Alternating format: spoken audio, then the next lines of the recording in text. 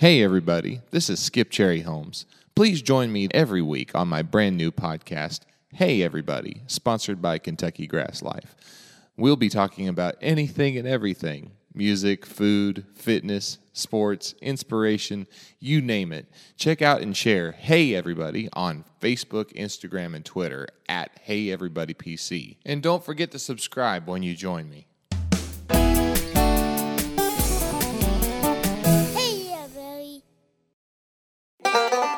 Welcome to Walls of Time Bluegrass Podcast, field interviews with the best in bluegrass. Skip Cherry Holmes now plays in the powerhouse North Carolina-based outfit Sideline, which also has a family connection for him. Here in part 2 of Skip's conversation with Daniel Mullins, hear the continuation of Skip's journey with his family band Cherry Holmes, the conclusion of that band, the struggle to survive outside of music, and his inevitable return to playing full-time alongside his father-in-law, the celebrated banjo player Steve Dilling. Enjoy part 2 of this interview with accomplished artist Skip Cherry Holmes.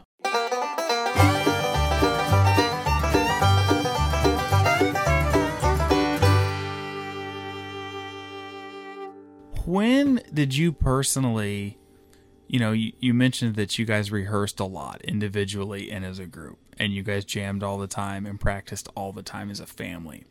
But when did you personally get serious and invested in music on a personal level, whether it's your guitar work or your singing or just in general? When did you decide, okay, this is something that I want to do, not just something that we do because you didn't know any other way? I'd have to say that I probably wasn't. It wasn't until I was probably closer to 15 or 16 before I really even started to think that I had a piece of my own to offer. Not to say that I didn't at that point, but I didn't recognize it. And still to this day, I still have my doubts about, my validity or whether or not anybody really gives a, cares about what it is that I do, because I'm just up there doing what I do.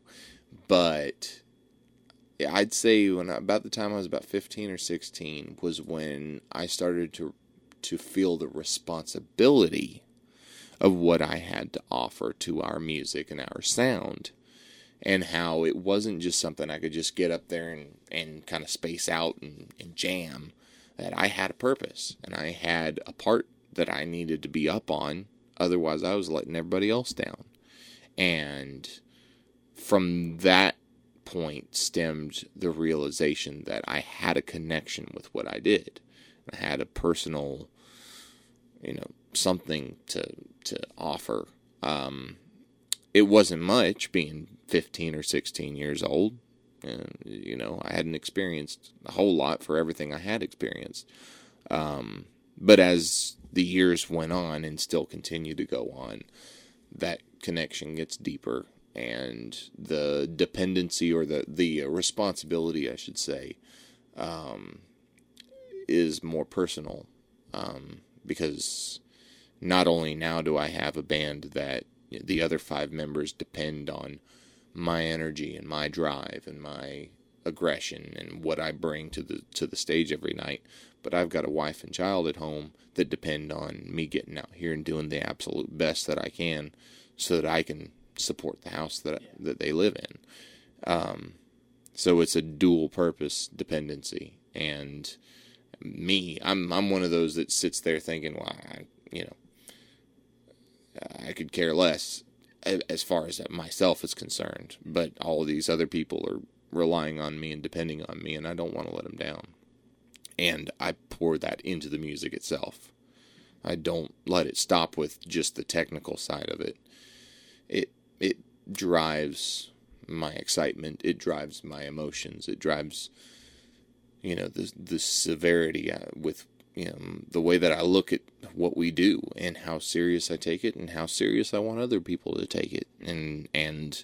But it definitely affects my dedication in a positive way.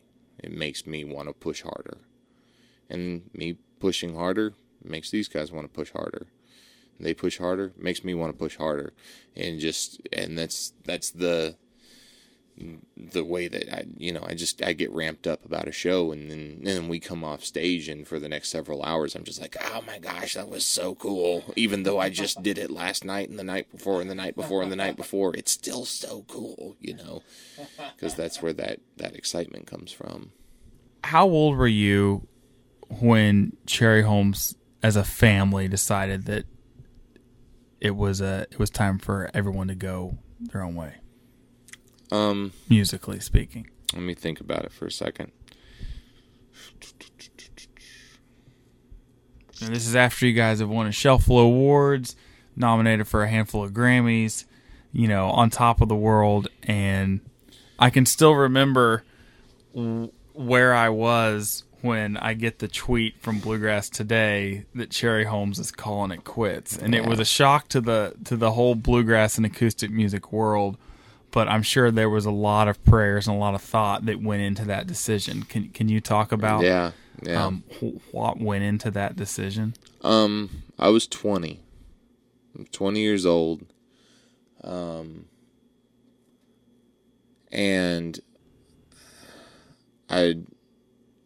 we were touring a lot. A whole lot. And my little sister, Molly, had just graduated high school, and she'd moved out and lived in an apartment on her own. And my folks kind of were like, well, look, the nest is empty. We've already retired. My dad was like, I've already retired from one full-time job. And I'm, let's see, if I was 20, he had just turned 60. He's like, it's time to slow down a little bit. My brother, he had gotten engaged. I had gotten engaged. He was going to get married.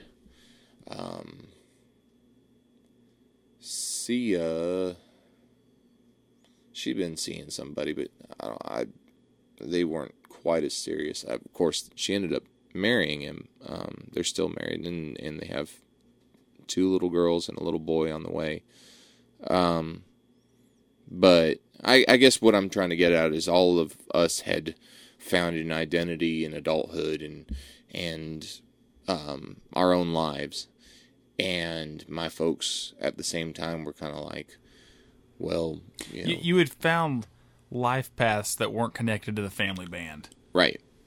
And my folks were like, well, now maybe it's time for us to figure that out, because we've had, even before the band, we had a house full of kids and jobs and homeschooling and all that kind of stuff. So it was one of those where it was like, well, maybe it's time to move on, do something different. Everybody have a chance to figure out who they are and what they want to do. And so, yeah, you're right. After a lot of prayer, a lot of thought, and it was tough because we were up against another contract with Skaggs Family Records for a 4th record.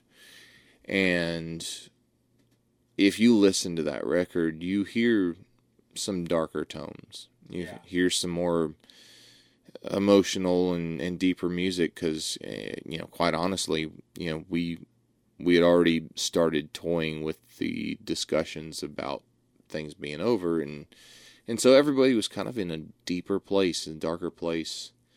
But not, it was bittersweet though, because it was like, well, we're still together. Almost like a swan song, but you kind of knew, this is going to be our last statement, our farewell. Yeah, and after the record came out, and then we went through all the publicity and all that stuff, and we had to really kind of figure out what we were going to do, because we had shows booked for the year 2011, and but we didn't want to keep booking shows if we weren't gonna continue. And long story short, we've tried to be strategic yet again about when we announced that we were going to be done, but we had all known months and months and months ahead of time. And I'm sure a lot of people had questions, but there was only one guy who approached me because he had noticed we hadn't updated our schedule on our website. And we were the band that worked all the time, so that really stood out. But I wasn't really at liberty to say anything. When you go from having a website that's got 230 shows to a few dozen, it kind of raises some eyebrows. Yeah. So I remember just kind of giving him the song and dance a little bit. And I mean, I felt bad to do it, but we just couldn't. We weren't ready to talk about it yet.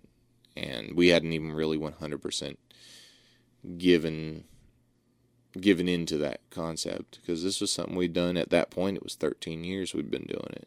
And, man, we just,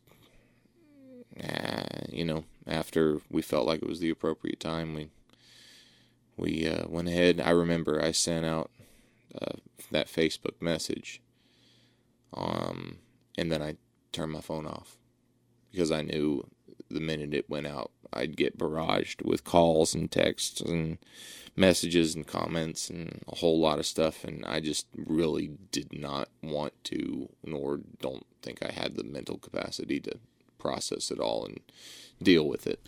You mentioned that that's something you had done since you were, for 13 years.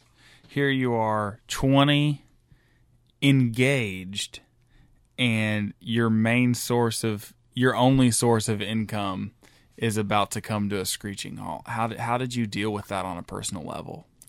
I fought it kicking and screaming. I did. When all of these discussions were going on, that was my stance. I was like, it was a selfish stance, because quite honestly, I'm speaking for one person amongst six. And, but I was like, look, I've got to know where my paycheck's coming from. I've got to, I don't have any experience anywhere else. That's the only thing you knew how to do. The only thing I knew how to do was play the guitar. Was play guitar and entertain. I was scared to death. And when we, basically put it to a vote, and the vote was that we were going to stop, I flipped out. I didn't know what to do. I was like, I don't know how I'm going to get through. I had no idea, It definitely showed me what I was made of, though, because I had to figure something out. And I did. And it's all worked out just fine. But at the time, I was scared to death, not knowing what to do. But I ended up, whenever we did stop playing, I had, obviously, because I did know, it gave me some time to kind of search out my options. And I got a job working construction for about a year or so. And then I got a job working as a part-time sales associate for a retail company. And then whenever I got married, I was doing that, and I worked at a grocery store, and I basically was doing anything I could. Doing whatever you could to make ends meet. Yeah. The people I worked for. With no experience, no college degree. Oh, yeah. Other than I played a lot with my family. Yeah. Yeah, and when you fill out an application and all of your work references are family members, they don't look good on that either. Because, your family's going to say something good about you, and they don't want to hear from your family. They want to hear from people who aren't related to you. But I took advantage of opportunities, and I applied myself. and gave it everything I had. And there was not every time that it worked out, and the times that it didn't work out, it wasn't supposed to work out, I guess. The places where I excelled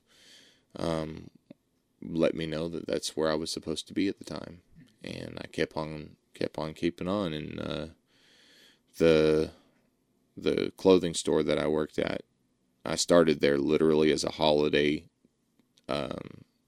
part-time associate. Ended up working there for 4.5 years. I was manager for a while, and then the whole transition came in where it was like now music started picking back up in my life. You went from one musical family and married into another with your father-in-law, Steve Dilling, and your lovely bride, Stephanie. Mm-hmm. When the opportunities started to present themselves to make music again, and now instead of being with your dad, it's with your father-in-law, what was that like? Well, Sideline, when it first started, Steve was still playing with Third Time Out, and as Justin Haynes, Daryl Webb, and then Jason was playing with Mountain Heart. And I'd actually been playing with Lou Reed in Carolina for a while. So it was a part-time gig for all of us. And so, it was pretty laid back. Show up, jam for a couple hours. Everybody split up the money and go home. And, it was just fun. We usually did it in December. Low pressure, just trying to find some Christmas work. When things started progressing, building up, getting more serious, and things started getting a little bit more serious, we still kind of treated things, everybody discussed everything together and all of that. And Steve, he'd gone through some major league health stuff. And so the fact that I was working with him and he was working with me, he was the mouthpiece. He was the one to set a lot of the shows up at the time, and used his connections with Third Time Out, because he left Third Time Out, but still wanted to play a little bit, so he'd call this promoter and that promoter and try to lock some stuff in.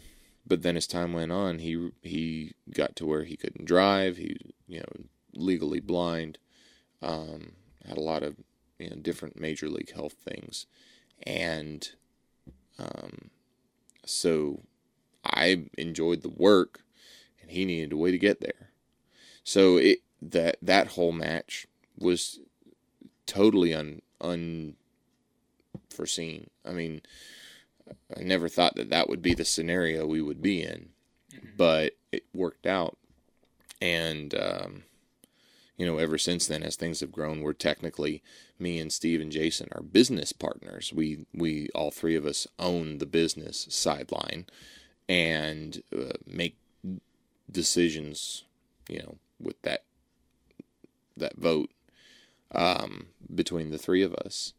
And so it is a different monster, being in business with your father-in-law versus basically being employed by your dad, which is what I was with my family.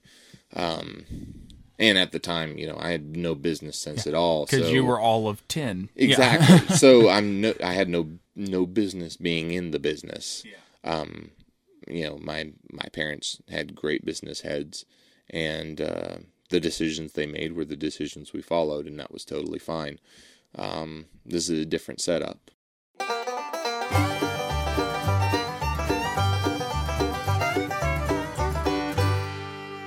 Women love men who care about their hair, and nothing makes a man's hair look better than Samson's Hair Care. Hi, I'm Santana Bell, and let me tell you, Daniel Mullins' hair was a mess before he started using Samson's. Trust me, I'm his girlfriend, but Samson's has made a world of difference. It holds all day.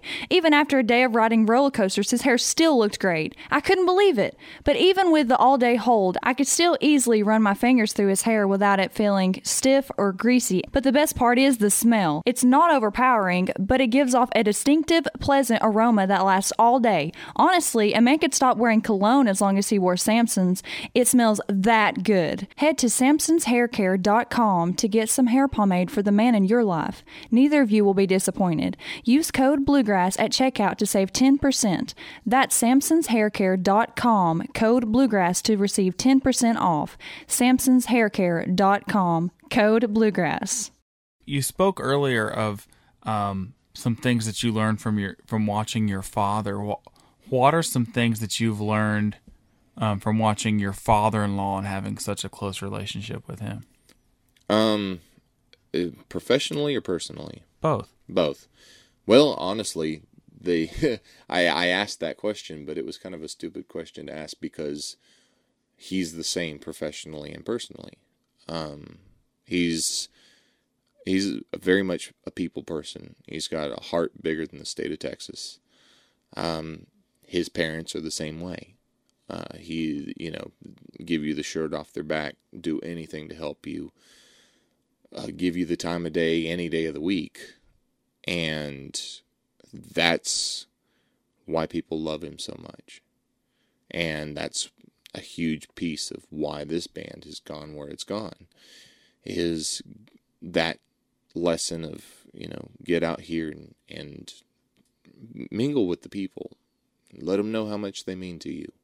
Create personal relationships and develop them, and they'll follow you forever. And not that you're doing it because you're trying to gain followers. It's a genuine feeling. He wants to know these people. He wants to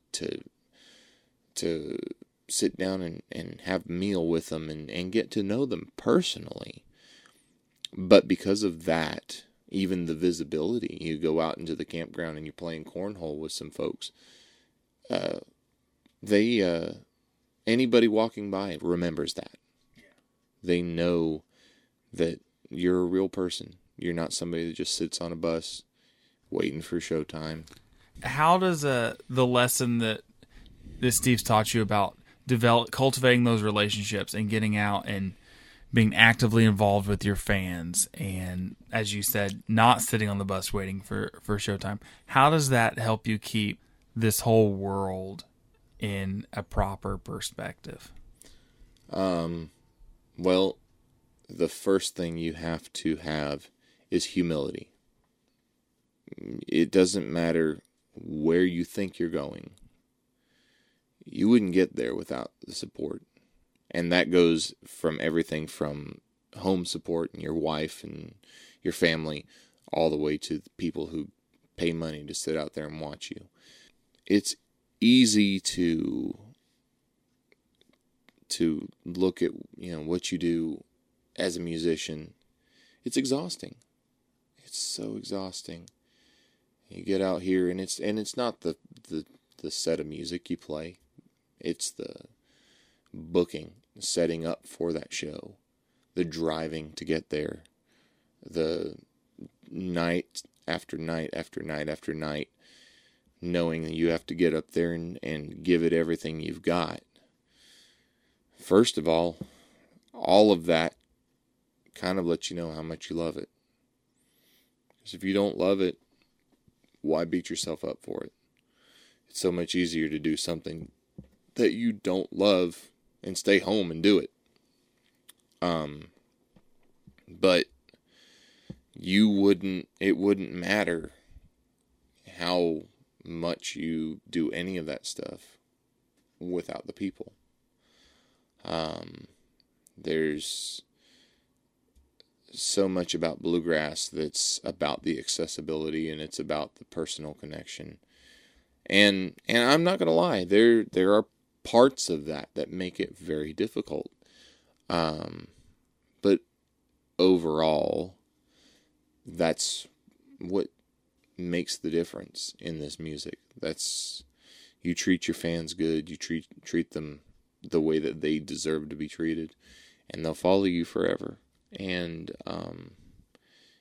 when you feel that connection, you really don't have a desire to just sit on the bus all day, because you're anxious to get out there and be with these people. So you look forward to it, and you pull in, get parked, and hey, let's get out here. Even if I've been riding all night, I'm still going to get out here and see these people, because, you know, I see them anything from once a week to once a year. But you never know when's going to be the last time. So if they mean that much to you, you get out there and find them and hang out with them. And giving it your all on stage, and you do that, you know, for the fans and for the audience, make sure they enjoy the show. Giving it your all to your fans off stage and being there for them can mean just as much. Yeah, it can. Because you can have an off night on stage, but if your fans still feel like they're valued as much as they were anytime the show was amazing, you can do no wrong. You can make all the mistakes you want to. Music's not perfect. Live music's not perfect. Nor should it be. If it's perfect, it's sterile. If it's sterile, there's no emotion in it. And if there's no emotion in it, then all it is notes. And you can hear notes coming out of a pitch pipe if you want to, or listen to a CD that's been quantized and perfect. That's not what this is about, and that's not what we do it for. But all that being said, on your most imperfect days, your fans will still be behind you. And it makes you want to do better. It makes you want to work harder. You know what they came to expect, and you want to do whatever it takes to give them that. Because that's what they deserve. And it's easy, especially on a long run. You get in a really grueling tour. We've done this Canadian tour a couple of times, and it's 11 shows in 11 nights across Ontario. It's brutal. It's exhausting. Yeah, it is. It's very much for the conditioned musician, and there's no. I mean, any spare time you might have is spent resting, but at the same time, you've got to remember that the audience you played for last night's not the same audience you're playing for tonight. This audience tonight still deserves the same energy, the same excitement, and the same top-notch show that you have promised them as last night's did, when you were fresher, when you were more rested. So you have to take that into consideration. And then when you get off stage and you go to the table, or, you know, if it's a festival setting, you go into the campground or you know, whatever it is that you're going to do, you give them still that same side that, you know, that they were depending on when you got there. The downsides to that are that when you are dealing with real life issues, you can't take that to the stage. Really, you know, it's really not something you can necessarily take on the bus. You've got to maintain a professionalism to keep the morale of the band up, and therefore keep the shows up. That means you got to swallow a whole lot. That's not always the easiest thing to do. You know, you dealing with, you know, different family members and health issues and this, that, and the other thing. It's not what these people came here for. You've got to, you know, if you get with them on a personal level, they're definitely understanding and supportive of that. But as far as, you know, your show and what you do on stage and all of that, you have to put all of that aside and push forward. And there are times when, for example, I was actually talking not too long ago about this with somebody who asked me a similar question regarding the accessibility with the audience. And I said, it can be taken to an unusual level. Sometimes people seem to feel that because they have access to you, that they can kind of say whatever they want to say. What have been some of your favorite examples of people assuming that they were within their right to share their opinion when it's not necessary or maybe wanted? Well, you've got some of them that'll come up and make an offhanded comment about thinking that you put on some weight, or you look kind of rough today. Are you blah blah blah blah? And you're just like, and it comes from such a sincere place that you. Yeah. A lot of times it does, but at the same time, it's like, you don't know what kind of day I'm having, or whatever the case is, and coming up and making a comment about my appearance, or whatever the case is, it may not be what I need to hear right now. Saying you look pretty rough and you were thinking you looked pretty good will cut you down to size real quick. Yeah. I also have enjoyed the casual remarks regarding the dissatisfaction with the music that my family ended up playing over time, and they're not very delicate about the dissatisfaction they express.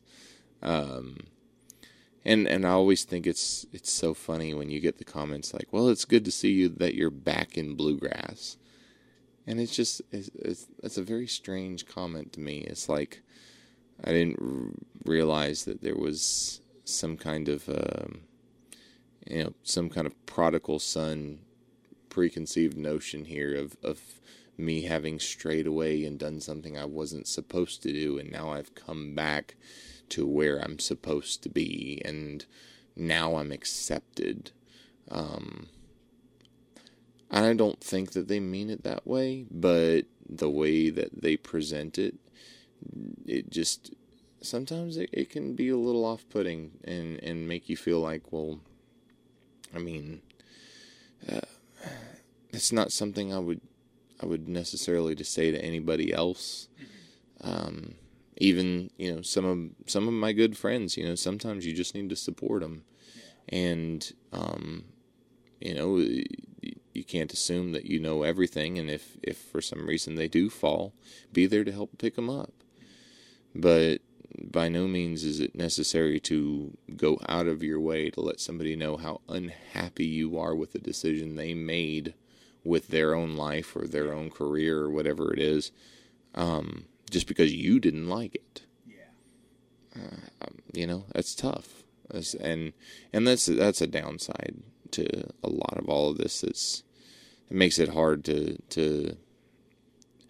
flip the coin between being accessible and being out there with your people and hoping that maybe they'll have a little bit of a two-way street of respect. I try to treat as many people with respect as I come across, and I would hope that somebody would treat me with the same, so.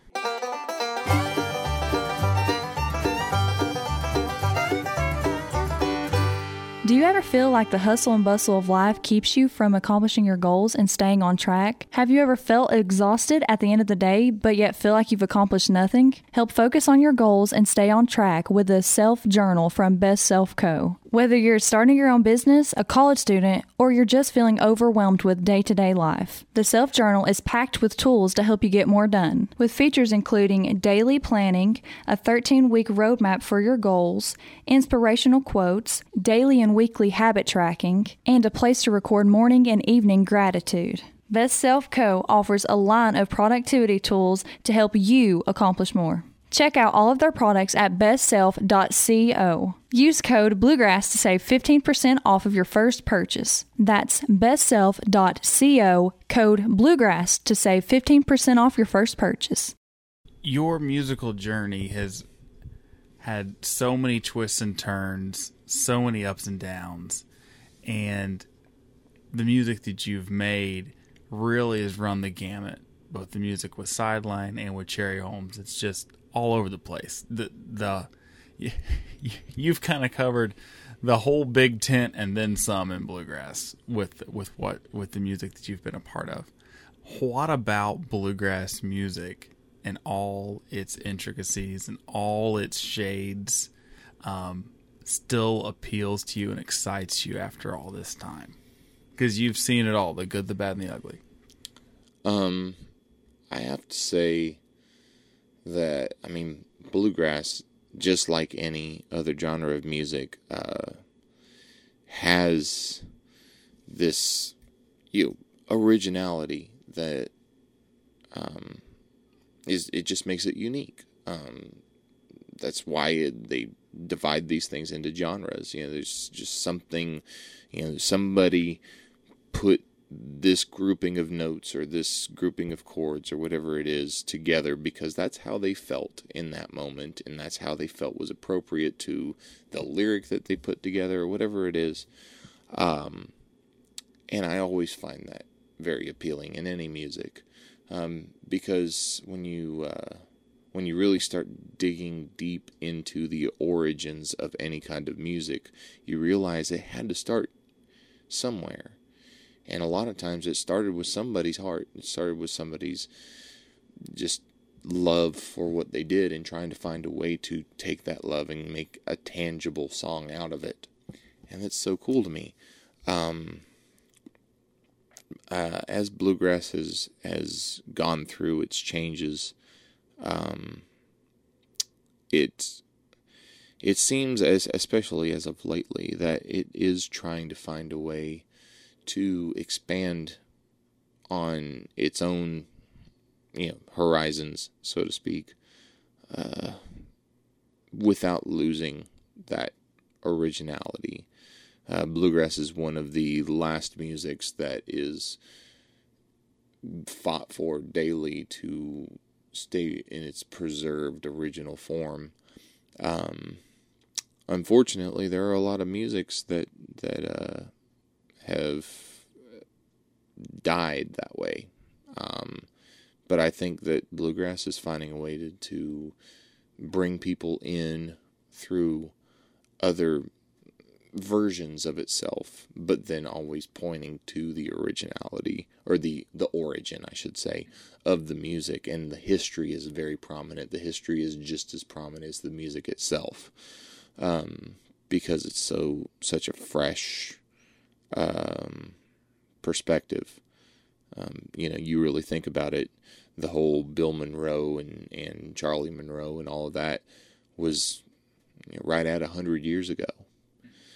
And to have a music that has not really done too much of a shakeup in 100 years is unheard of.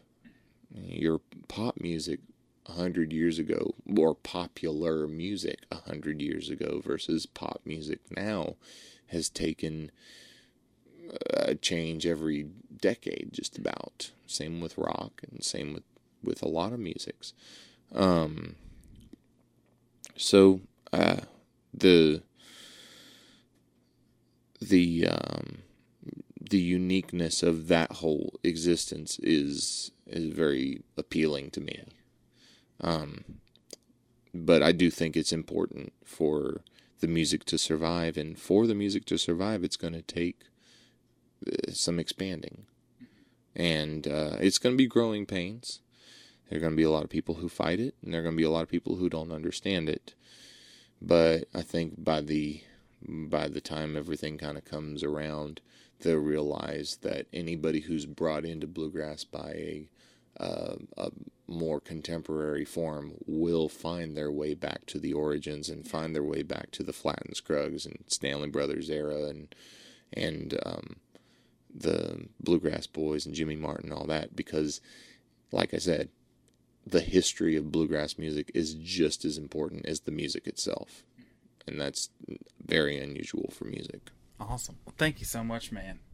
I appreciate it. Yeah, absolutely. No, this has been great. Hi guys, it's Adam from Samson's Hair Care here. I wanted to let you know that when you use the code BLUEGRASS on our website, samsonshaircare.com, Bluegrass will save you 10% and go to support this wonderful podcast, The Walls of Time, sharing the history and stories of bluegrass.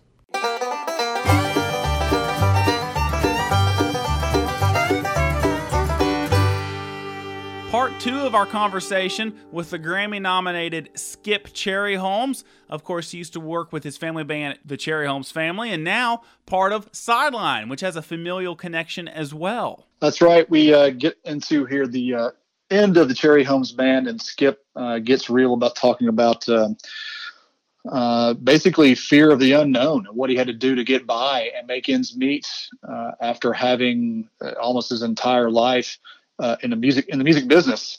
And I thought it was really great for him to be honest and vulnerable in the sense that he talked about how hard that was for him, and seeing him do whatever it took to get by, get side jobs, work in retail, that kind of thing. And eventually getting back into music with this fantastic group he works with now, the very powerful Sideline Bluegrass Band. Now, Ty, I know you work with Sideline. You were a member of the Mountain Home Records label that Sideline's on. What about Sideline drew you to wanting to work with them? Well, Sideline is one of those groups that just reminds you of why you love bluegrass. The messaging in the songs, the power of the arrangements, the power of the playing and the musicianship. I mean, you've got some big heavy hitters in there. You've got Jason Moore, one of the best bass players in the business. You've got Steve Dilling, one of the kings of North Carolina, mashy banjo picking.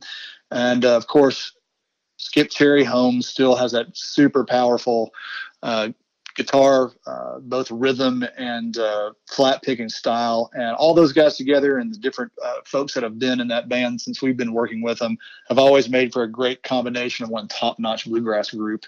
I remember when we first started seeing those guys, one of my coworkers, actually one of the folks that's one of the owners of Mountain Home, was watching me. He goes, wow, the power of these guys and the finesse. It just reminds me of when I first saw the Tony Rice unit, 20 years ago. I thought that was a great compliment and powerful comparison there. So, yeah, I don't mind bragging on those boys a little bit. I'm privileged and honored to work with them over at Mountain Home. They're great. And they bring such a rock star party feel to any stage.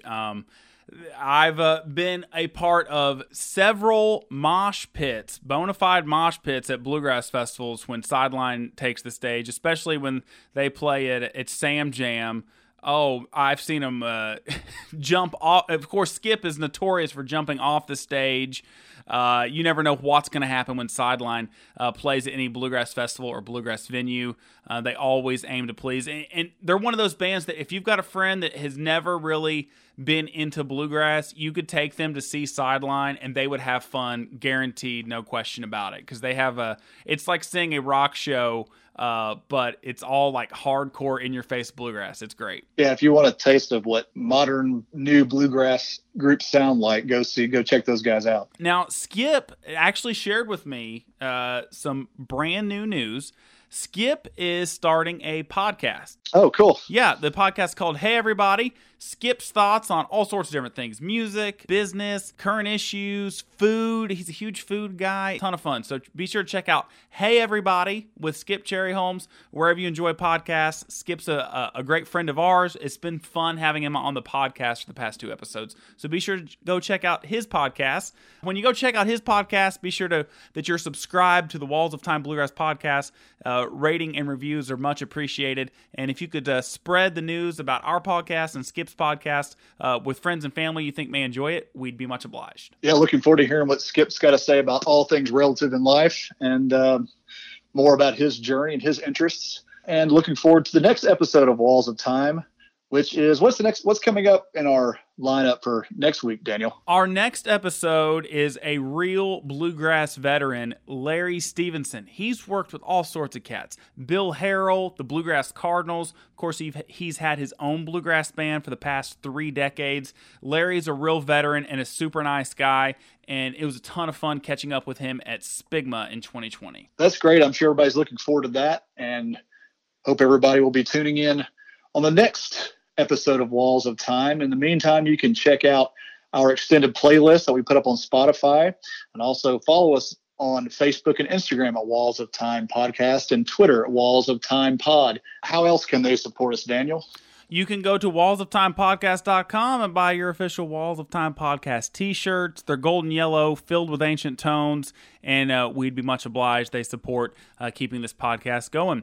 Be sure to listen and subscribe on Apple Podcasts, Google Podcasts, Spotify, Stitcher, and more. wallsoftimepodcast.com for more info. Until next time, we sit down with Larry Stevenson. Thanks for listening. Walls of Time Bluegrass Podcast is produced by Ty Gilpin and Daniel Mullins, edited by Daniel Mullins, and is a production of Blue Poncho Media.